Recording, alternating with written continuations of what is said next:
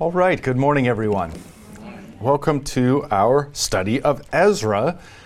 We did the preliminary materials last week, and now this week we'll be getting into the text itself, starting at chapter 1, verse 1. Before we do that, let's have an invocation and prayer. In the name of the Father, and of the Son, and of the Holy Spirit. Amen. Our Father, who art in heaven, hallowed be thy name. Thy kingdom come, thy will be done, on earth as it is in heaven. Give us this day our daily bread, and forgive us our trespasses, as we forgive those who trespass against us.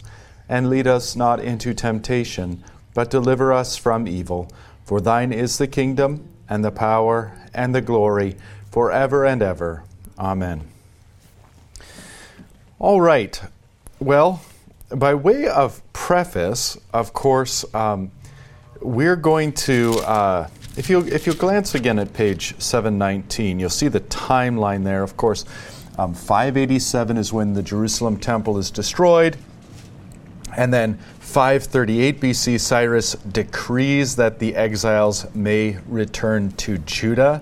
So we are right there in that history. Of course, the king of Babylon, Nebuchadnezzar, he was responsible, and of course it's the Babylonian exile, so they came down, they broke the temple, they swept away Judah. And then, of course, Persia comes and conquers Babylon. And so you have this leader, Cyrus, who is the king of Persia, and he is really the first figure that pops up in chapter 1, verse 1, in the first year of Cyrus, king of Persia. So again, hopefully that gives you just a little bit of a brief introduction today. We went through that more thoroughly last week. And what we have here in these first couple chapters is some really kind of technical stuff. I'm going to be referring to the study notes a lot. There's a lot of details and a lot of names. Look at chapter 2 and you'll see what I mean. And so we're going to just mosey our way through as best we can, trying to go along as we can. So chapter 1, verse 1, in the first year of Cyrus, king of Persia, that the word of the Lord by the mouth of Jeremiah might be fulfilled, the Lord stirred up the spirit of Cyrus, king of Persia, so that he made a proclamation throughout all his kingdom, and also put it in writing.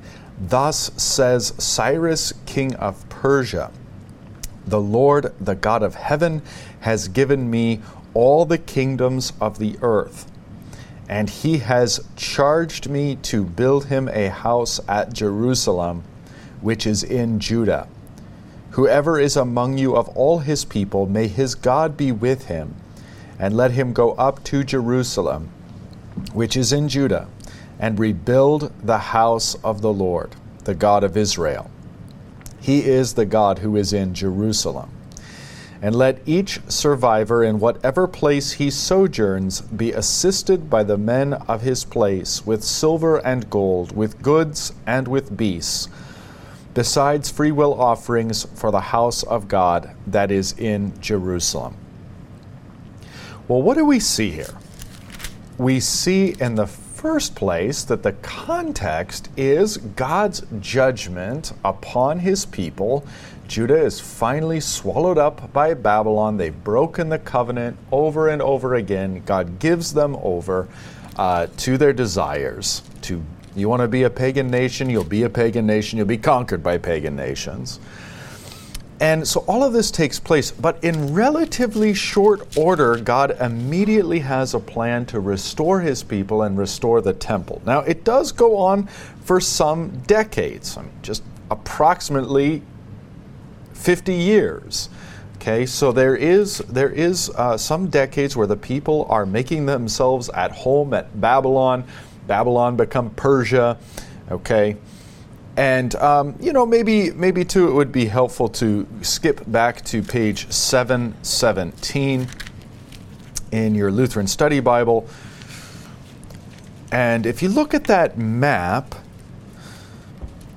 you'll see off to the very right hand, and in fact, the furthest rightmost name on that map is Persia. And so you can see where Persia comes from, and of course its conquest off to the west, including conquest of Jerusalem.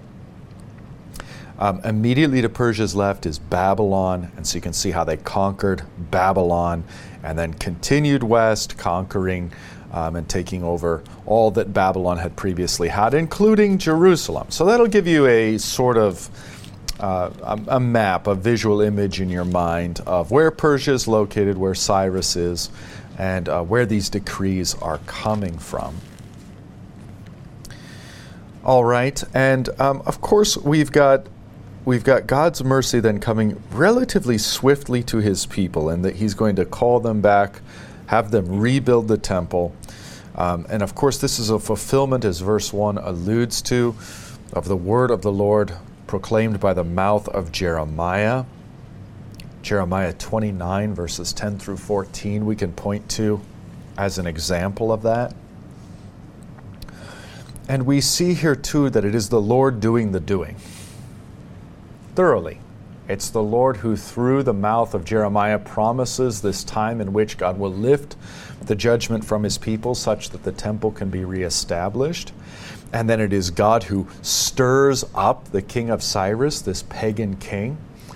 Now, the king of Cyrus is, even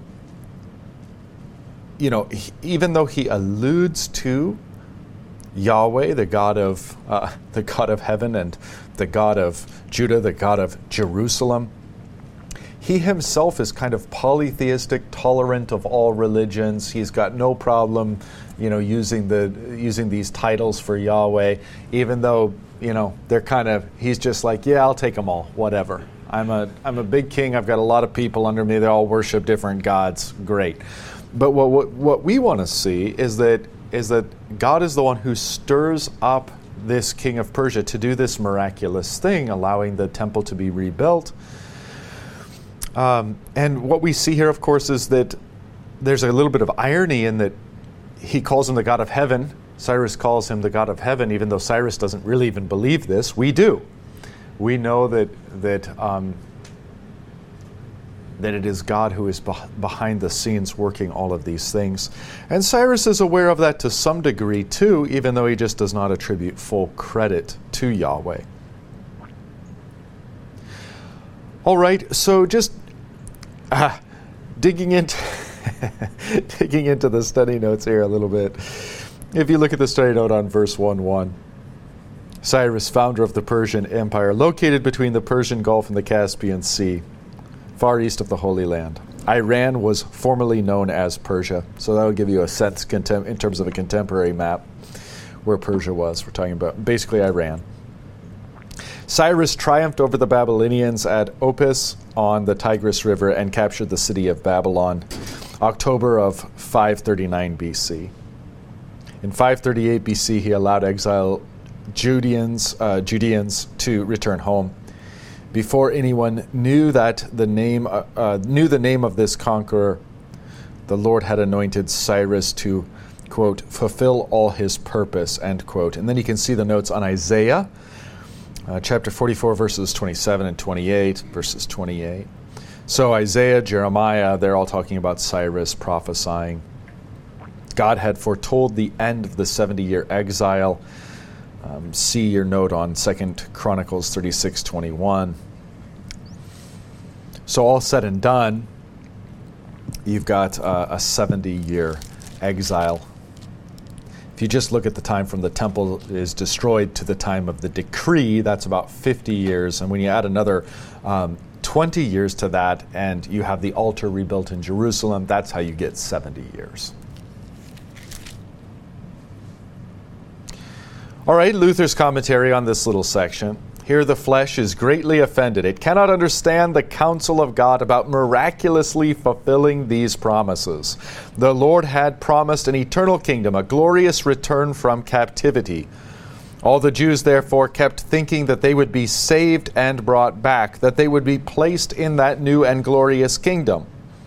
Only very few of the devout were, after some years, brought back from Babylon, namely, those whose spirit God had touched, as the account in Ezra 1:5 says. Therefore, he is separating the faithful from the wicked, and says that the latter will remain in an eternal captivity, while the former will be brought back and glorified. Thus far, Luther. And he's jumping ahead to verse 5, which we'll hit here in just a minute. So we can see that God can indeed work miraculously through political leaders that believe in him or don't believe in him or whatever. And so we can lift up our prayers to God that there's not the same promises that God made to ancient Israel to restore them from captivity. He's made no such promises to Christians scattered around the globe. And yet, nonetheless, we can cry out to him and pray to him that he would, through the hand of secular leaders, bless his church and allow us to prosper. Don't want to say much more than that, but that's kind of how this text opens, with this decree from Cyrus. And then we see the response in verse 5 to which Luther alluded. Then rose up the heads of the fathers' houses of Judah and Benjamin. Those are the two tribes that consisted of Judah, as we've been referencing it. And the priests and the Levites, everyone whose spirit God had stirred up to go to rebuild the house of the Lord that is in Jerusalem. Fascinating. The people had these promises from Jeremiah that this was going to occur. Then it occurs. Cyrus gives his proclamation that you can go do this. Why don't all of them go? There's two ways of answering that. Luther says in the first hand that those who don't go are rejecting that promise. They're not faithful. They've lost the promise of God. They don't believe that that promise is going to come true. When it does come true, they've lost it, and they'd rather stay, as Luther very poetically puts, in an eternal exile. Now, why do some go? Because they made a free will decision? No, that's not the language. It's very fascinating, isn't it? How it's parallel to kind of our conversations about salvation and damnation. But specifically, the text says, because God had stirred them up. Everyone whose spirit God had stirred to go up to rebuild the house of the Lord. So if you remain in Babylon, whose fault? Yours. And if you go, who gets the credit? God, who stirred your heart up to go. All right. So a remnant, as it were, returns. Verse 6, and all who were about them aided them with vessels of silver, with gold, with goods, with beasts, and with costly wares, besides all that was freely offered. Cyrus the king also brought out the vessels of the house of the Lord that Nebuchadnezzar had carried away from Jerusalem and placed in the house of his gods. Cyrus, king of Persia, brought these out in the charge of Mithredath, the treasurer, who counted them out to Sheshbazzar, the prince of Judah. And this was the number of them: 30 basins of gold, 1,000 basins of silver, 29 censers, 30 bowls of gold, 410 bowls of silver, and 1,000 other vessels. All the vessels of gold and silver were 5,400. All these did Sheshbazzar bring up when the exiles were brought up from Babylonia to Jerusalem. All right, well, if you do the math there, it doesn't equal 5,400. So there were others. This is one of two occasions just right off the bat in these early chapters where we're going to see where, you can see the way that the author's using numbers. Like here are the specific pieces, but it was this many in total. I'm not going to list all of them out. He does the same thing in chapter 2, verse 64, when he's talking about the whole assembly of this group that goes is listed as 42,360. And then after he's kind of added up all the different types, you don't get that figure. So it's just an interesting curiosity about our author here.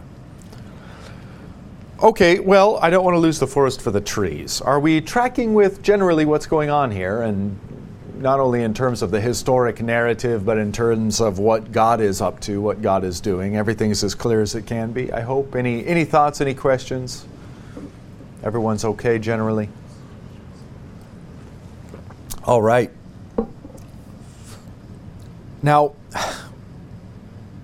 we're going to skip over a giant section here because I don't think you want to hear me spend about 8 minutes up here mispronouncing Hebrew names.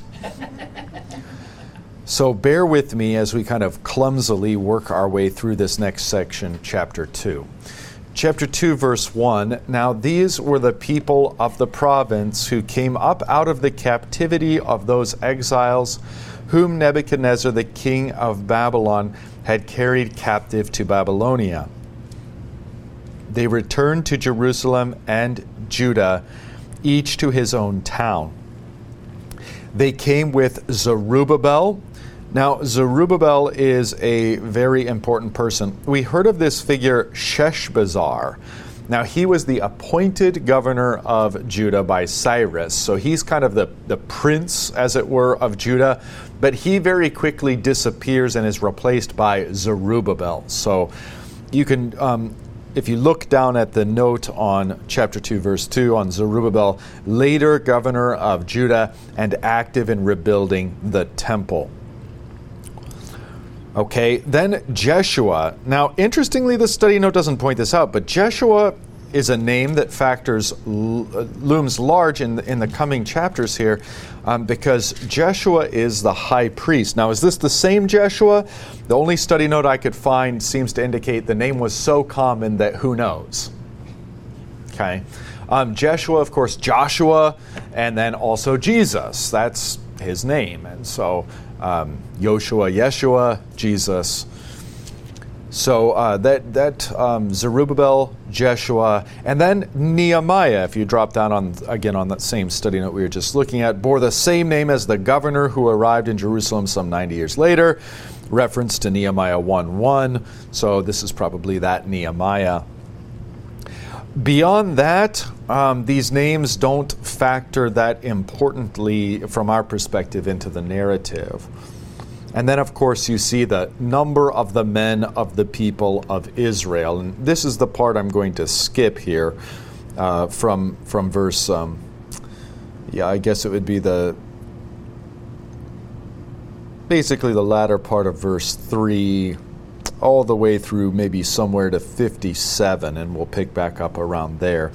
Now, if you look at the study note on the text from chapter 2, verses 2 through 67, that study note, we'll get a little bit of an analysis and assessment of what these different groups are.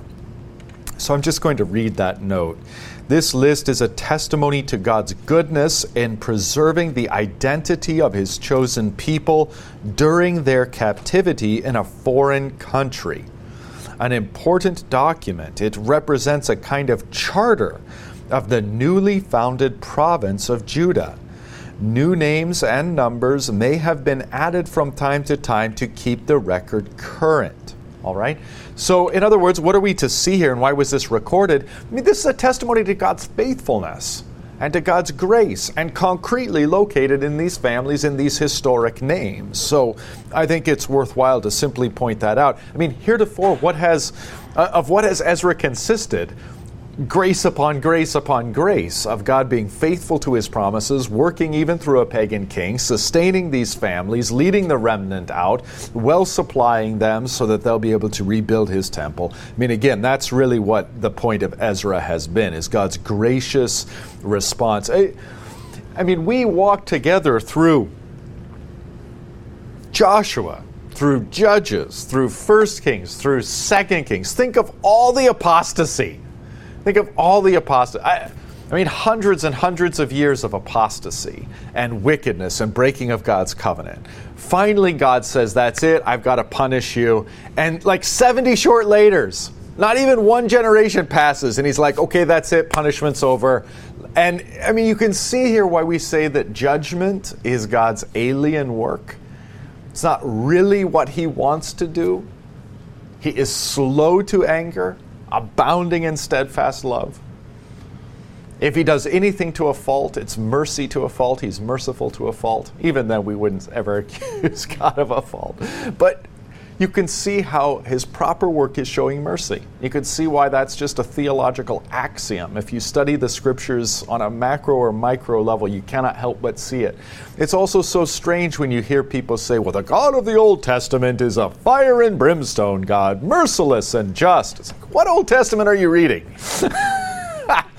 His mercy is everywhere, even if it's not overtly spoken. It's everywhere in that he hasn't exacted justice upon his people. When he finally does, he immediately removes it in this extremely gracious and miraculous way. And that's really what Ezra is doing, is showing the mercy and the merciful heart of God.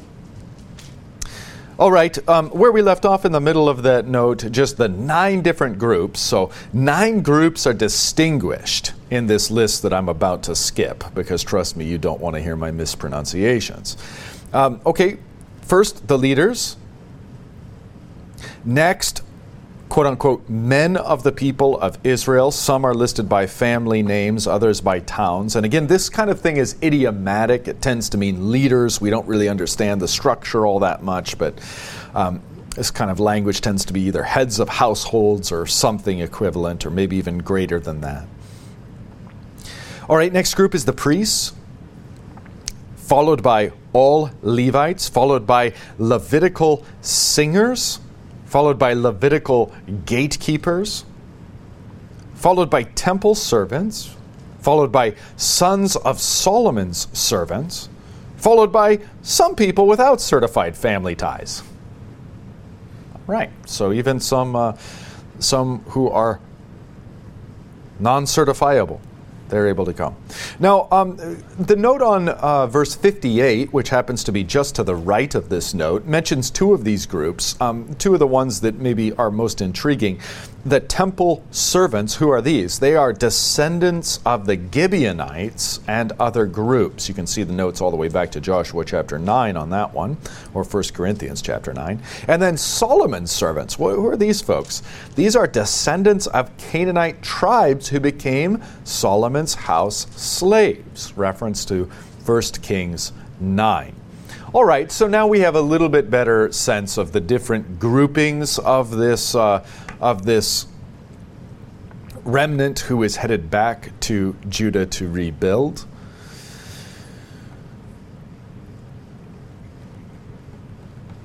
Let's skip ahead then to verse 58. All the temple servants and the sons of Solomon's servants were 392.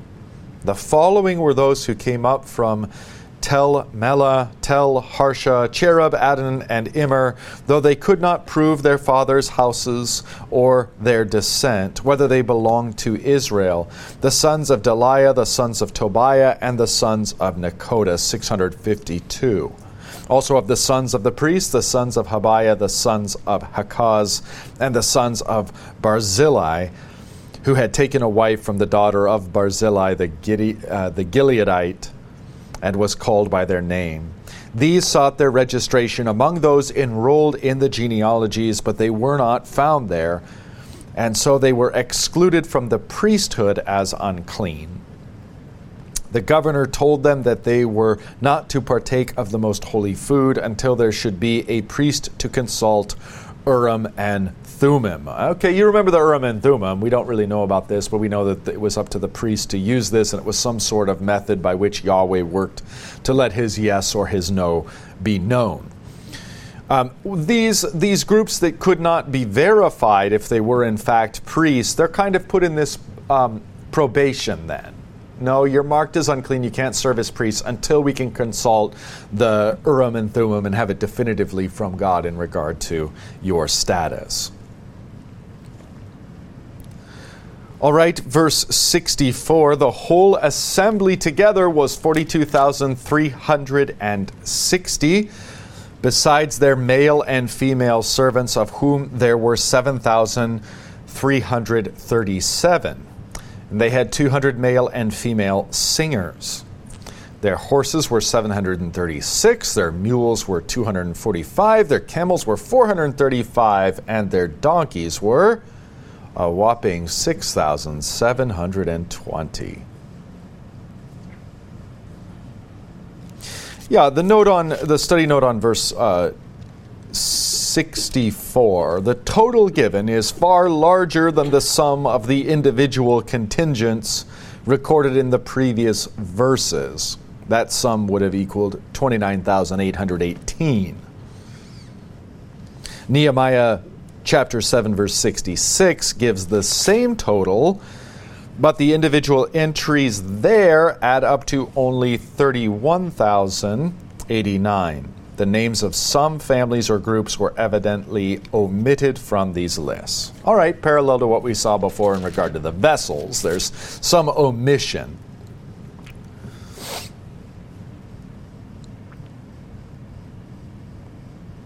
Verse 68, some of the heads of the families, when they came to the house of the Lord that is in Jerusalem, made free will offerings for the house of God to erect it on its site.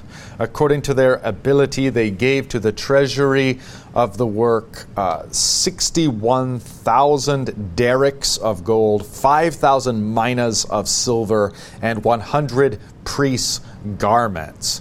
Interesting historical, biblical trivia kind of note, as the study note on verse 69 points out. This is the earliest biblical reference to minted coins, which were valued by weight. The Persians allowed the Judeans to mint their own coins, which had Aramaic markings for the province Judah. So, little fascinating tidbit there. Pastor? Yes, sir. Just a thought. The number seems small to me. I don't know why. I'm thinking of the size and number of people who came out of Egypt. 2 million, I guess, by some count. Now we have about under 50,000. Is that, was this just like the first, obviously it was the first wave to come out, but do you have any thought on that, or? I am not the greatest when it comes to these numbers. I don't really know. I'm not really convinced. I'm very agnostic toward it all. I mean, obviously, I believe what the Word of God says, and I assert that. I think it is very likely to me that, as you said, this was the first formal entourage that was going down to do this, and probably it's very messy after that. Probably you have many more coming in after that, because we're talking about decades before the temple is rebuilt. Well, we know some of the Jews decided to stay in Babylon too, right? Exactly. Okay, so some stayed. So I mean, it's definitely conjecture. It's definitely guesswork. I think that this number is probably underwhelming. Yeah, I think that we would hope for more. But it is what it is, and God's going to work through that, and that has more to do with God's grace and God's ability to work through impossible circumstances and unlikely places and people in order to bring about whatever He wants to bring about. So that may well be kind of a subtext here, is that this isn't enough. There's even, I don't want to say too much, because like I said, this point I'm making is really rather conjecture. It's kind of guesswork at themes here in the text.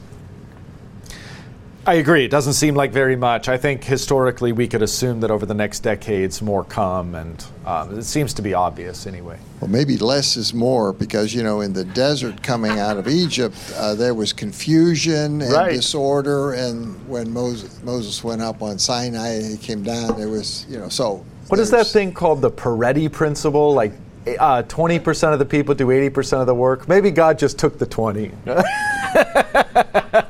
Pareto principle. I can't remember what that thing is called, but maybe that's what He did. Maybe He just took the cream of the crop, the doers, and He was going to go get it done. I don't know.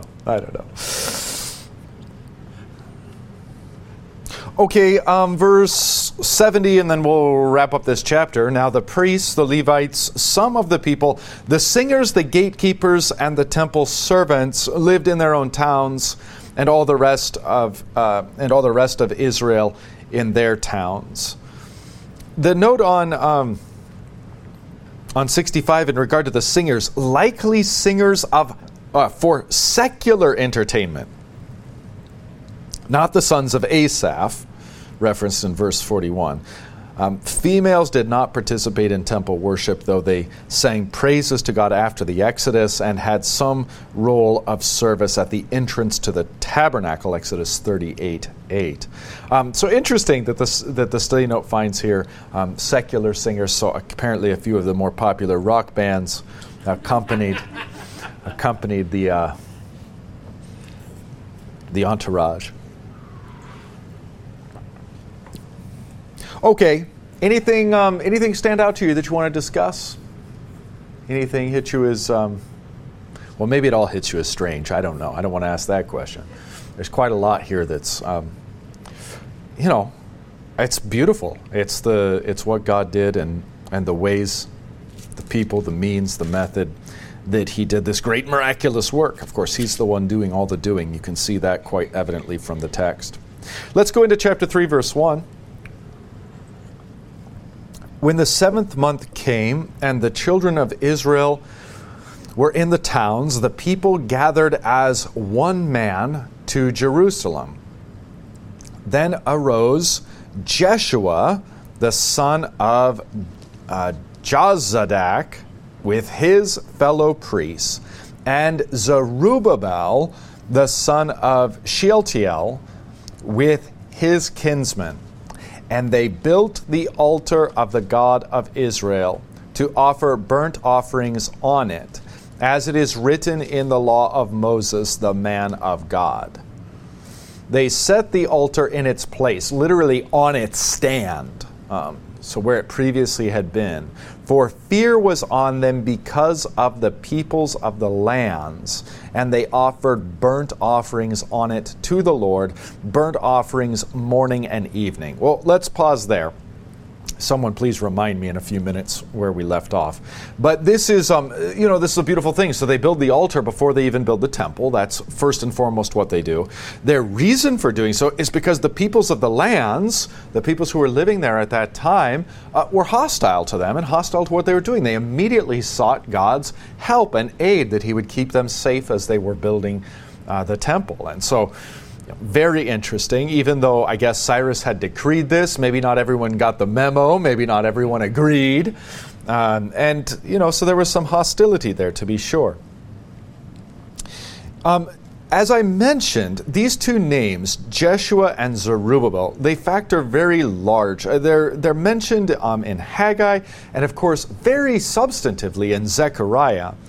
And in fact, these two names are of the utmost importance because you have kind of the king and the priest. And in these two men, you have types of Jesus in his as king and priest, no doubt about it. And especially Jeshua, given that they share the name. So these men are introduced then in these verses, as well as they're building the altar. The peoples of the lands, let's see.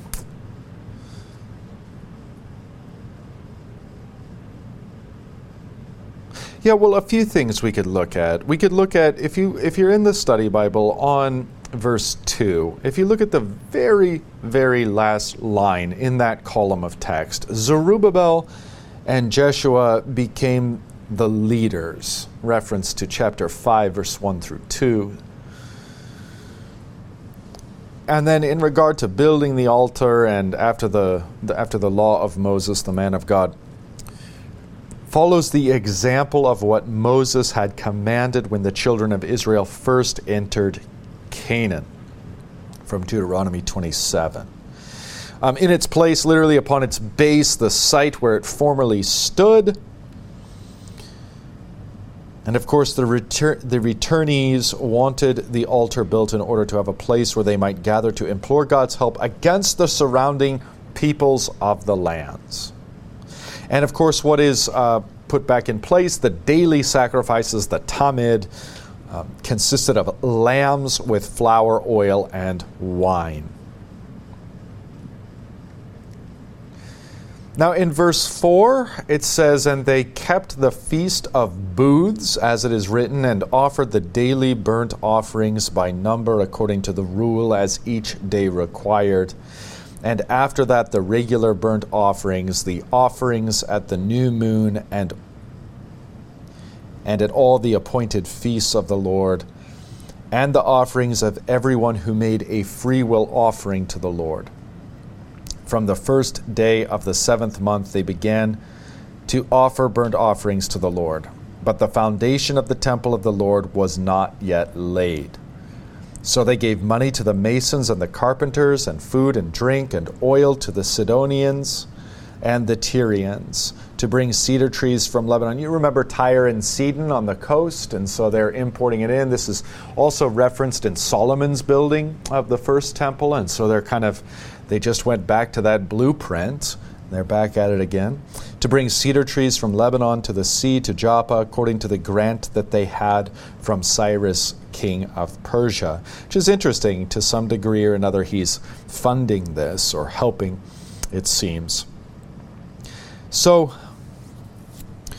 yeah, I think it's, I don't want to belabor this, it's a fairly obvious point. Before the temple's even built, they've reconstructed the altar, and they're going about their business as best they can. They've reinstituted the major feasts. The Feast of Booths is mentioned here. The others, of course, the second, the Passover, unleavened bread, that feast, and then last, the Feast of Weeks, or Pentecost, the 3 major feasts. And these... and then the daily sacrifice. So they're going about their business as if the temple were already there. They're entrusting themselves to the Lord that the temple will come in due time. Any thoughts you have? Straightforward enough? Okay, I see a couple hands. That's good. Let's hit the vicar. He's probably got something insightful to add. Well, I think it's significant that we see that the burnt offerings are going up morning and evening, and especially the Feast of Booths, because that was celebrated in remembrance of the Israelites coming out of the Exodus, or coming out of Egypt. And so this is kind of like the Israelites here, the Judeans, going from death to life, coming out of the land of Egypt to the Promised Land, and now coming out of Babylon back to the Holy Land where the Messiah is going to come. And then the fact that they're able to actually do the daily burnt offerings, with the oil and the grain offerings and all these things, like God is actually now providing for them the means by which they can actually do this and have God dwell in their midst. So, restoration all the way around, I think, here, which is really and wonderful. themes of God's continued gracious provision. Yeah, absolutely. Absolutely. Thank you for that. Yeah, Vicar kind of hit on my point, but my question was, and my point is, in order to fulfill Scripture, they had to get back there for the, promised Messiah, didn't they? Is that not correct? Yeah, definitely. Okay. Definitely. I mean, in the overarching, in the overarching sense, absolutely right. Yeah, so you can see God's gracious provision tied into the geographical locale of Jerusalem and of the temple, and these things are of necessity for the coming of Jesus, the ministry of Jesus, and events surrounding his redemption of us. And then the geography changes, doesn't it? No longer a temple made with hands in Jerusalem, but the temple of our Lord's body and blood, accessible wherever his sacrament is. And then us as living stones built into that temple, such that we even become his body, we even become members of the temple, parts of the temple. Yeah, so it all becomes sort of a geographical, but up until that point, geography is of necessity. Pastor, is Ezra the architect, or is he the agent through which God is using to organize all this, or is there somebody else at this point? Well, I don't know, Barry. Maybe you have a better sense for that than even I do. Heretofore in the text, he's playing a minor role. Okay. The major movers are, and I think increasingly so in this early chapter, are shown to be Jeshua and Zerubbabel. Not to say that Ezra might not be doing a lot. He may in fact be doing a lot. It's just it's not in the text heretofore at this point.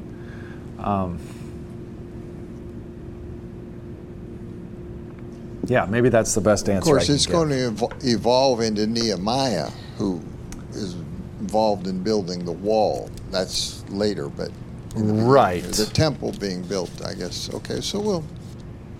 Right. Yeah, as we'll see. I mean, there's the rebuilding of the temple starts right as early as the next couple verses, but then it's halted and then restarted, and yeah, there's of course there's some drama with all of that.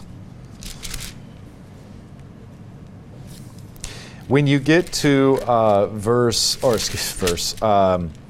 chapter 7, you start to see focus and emphasis on the ministry of Ezra proper.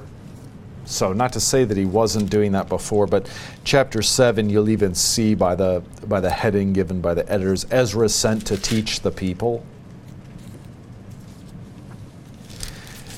And so this is it really continues through the conclusion of this book, so it kind of shifts then to Ezra's emphasis, and his work, his particular role.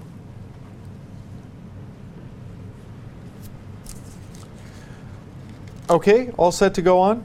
Chapter 3, verse 8. Now in the second year after their coming to the house of God at Jerusalem, in the second month,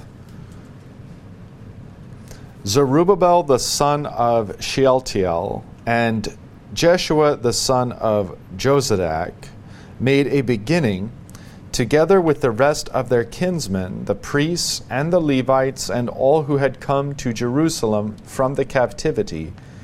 They appointed the Levites from 20 years old and upward to supervise the work of the house of the Lord.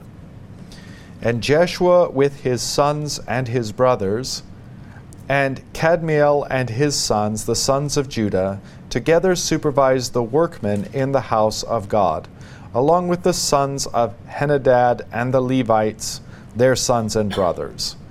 And when the builders laid the foundation of the temple of the Lord, the priests in their vestments came forward with trumpets, and the Levites, the sons of Asaph, with cymbals, to praise the Lord, according to the directions of David, king of Israel. So going all the way back to how David had directed them to inaugurate the temple as it was going to be built.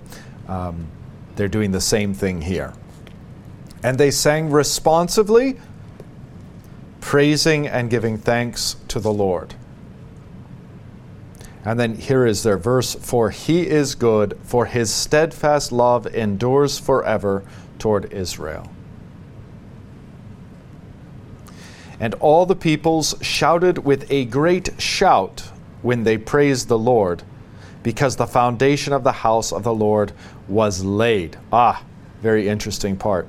Verse 12, but many of the priests and Levites and heads of the fathers' houses, old men who had seen the first house, wept with a loud voice when they saw the foundation of this house being laid, though many shouted aloud for joy, so that the people could not distinguish the sound of the joyful shout from the sound of the people's weeping. For the people shouted with a great shout, and the sound was heard far away.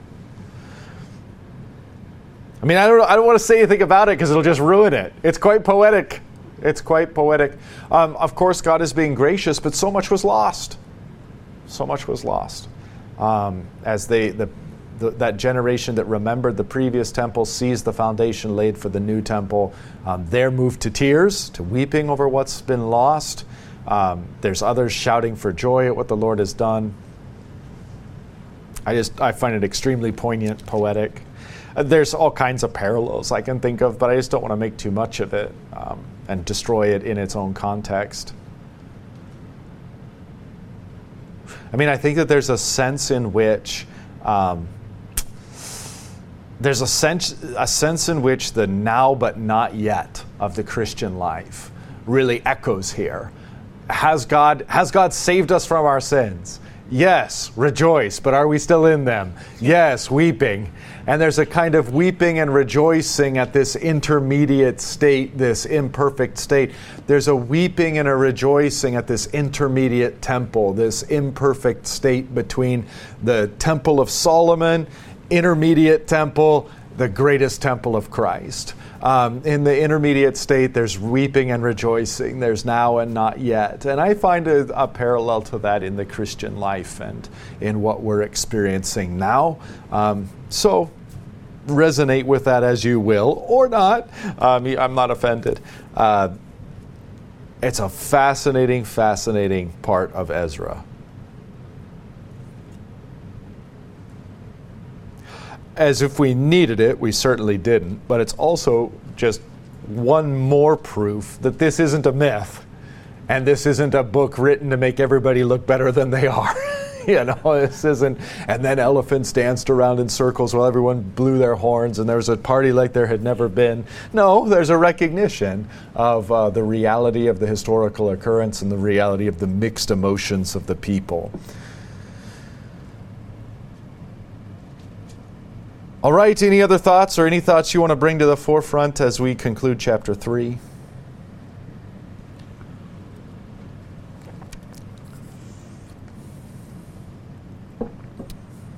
To further the point that Vicar brought out, that there are some parallels between this and the coming out of the Exodus. There's continuity and discontinuity, of course. We can think immediately of great differences between the two.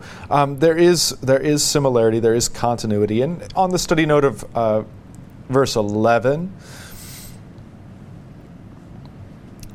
if you drop down for "He is good" in regard to that phrase that they were singing responsively. This is a common refrain of praise to God based on Exodus 34, 6 through 7.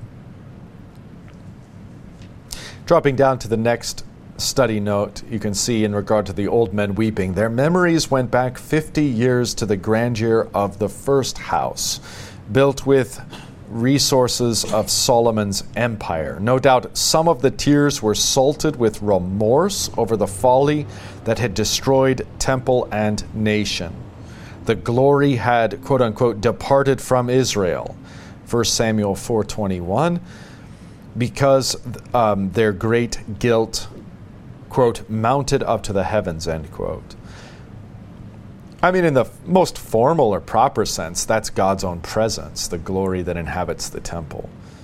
And as they're building the temple, they're realizing that, in the same way that he once dwelt with them, he doesn't any longer. Now that's going to be changed.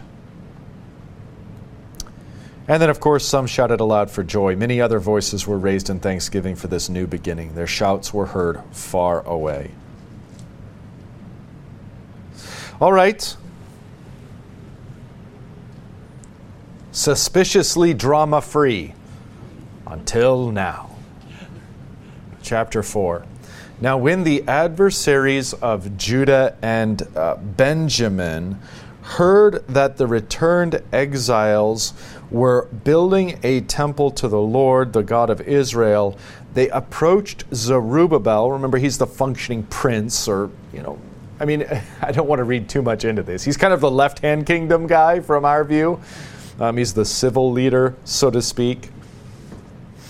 All right, they approached Zerubbabel and the heads of the fathers' houses and said to them, "Let us build with you, for we worship your God as you do, and we have been sacrificing to him ever since the days of Esarhaddon, king of Assyria, who brought us here."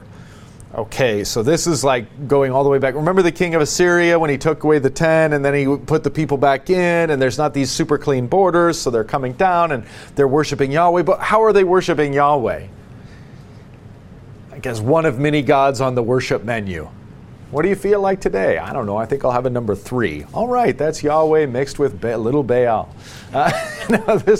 So they're basically saying, hey, look, we've worshipped this God along with all our other gods. We'd like to help you. Frankly, just from a worldly view, this is a very neighborly thing. This is a very friendly thing. And the pragmatic lure of having help, extra hands, extra finances, all of the above, this must have been quite the temptation. Verse 3, but Zerubbabel, Jeshua, and the rest of the heads of the fathers' houses in Israel said to him, you have nothing to do with us in building a house to our God.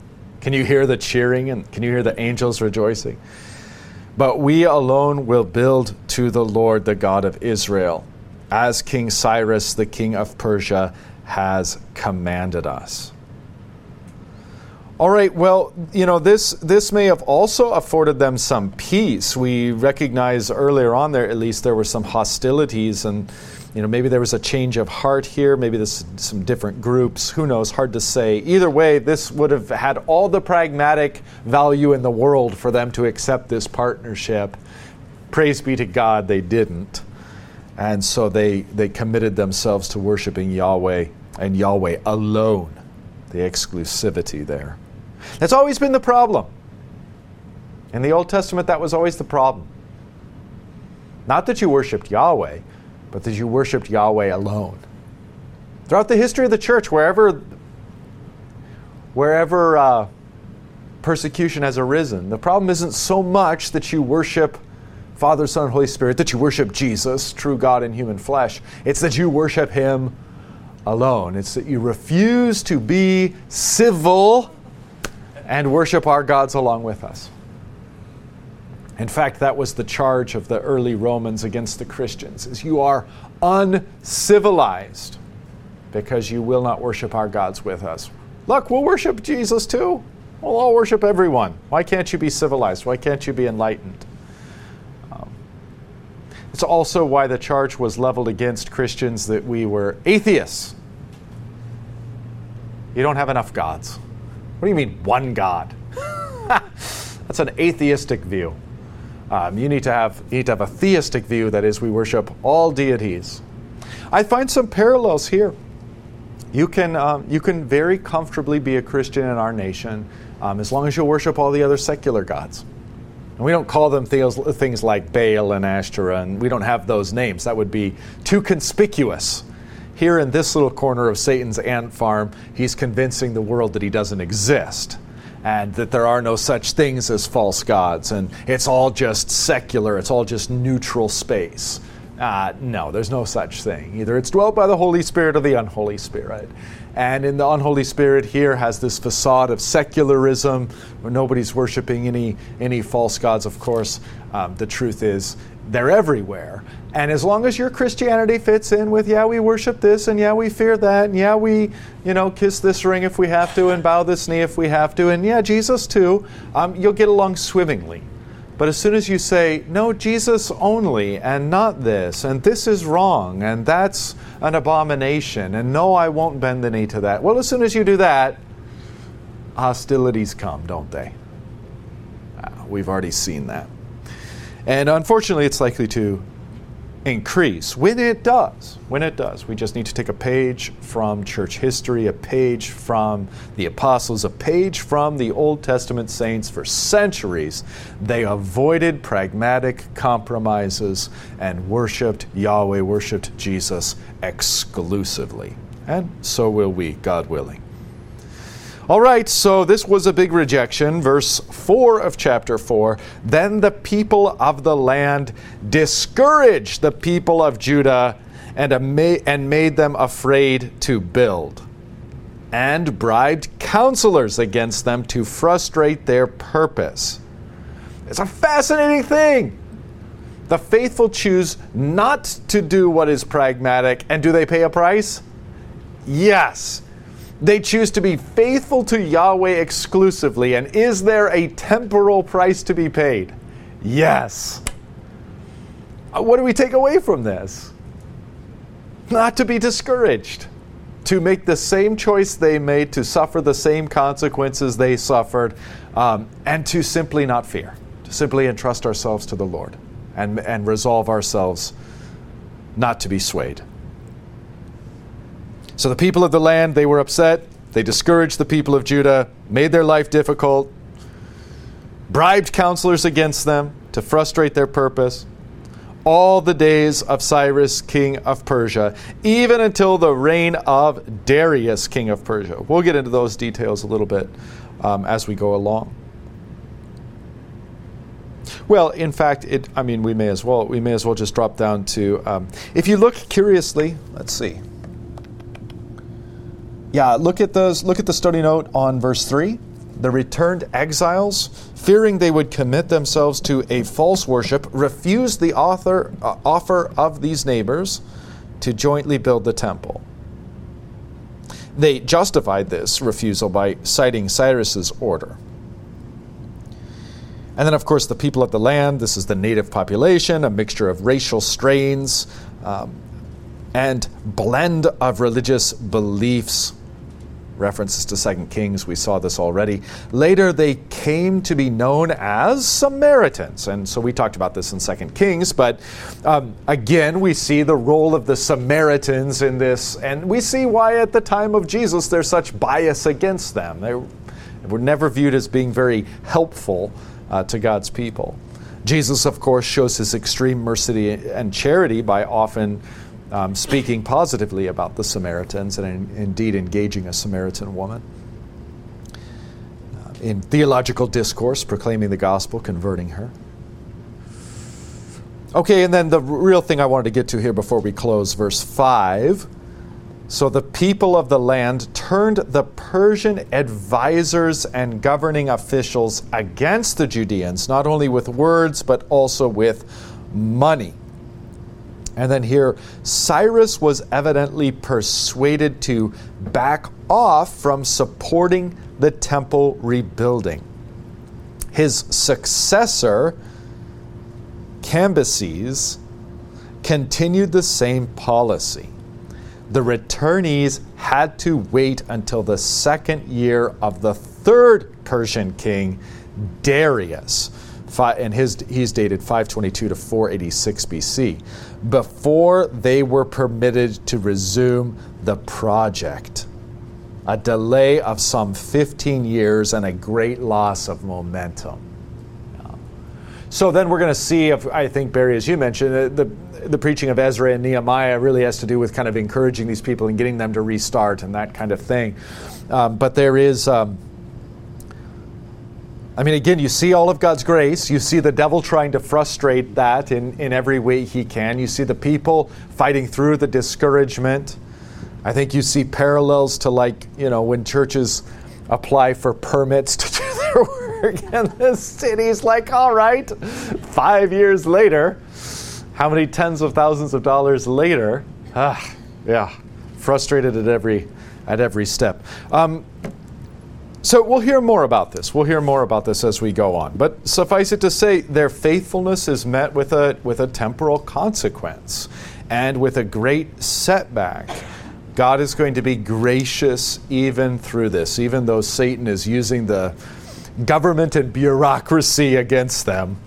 And effectively, God will nonetheless see that they persevere.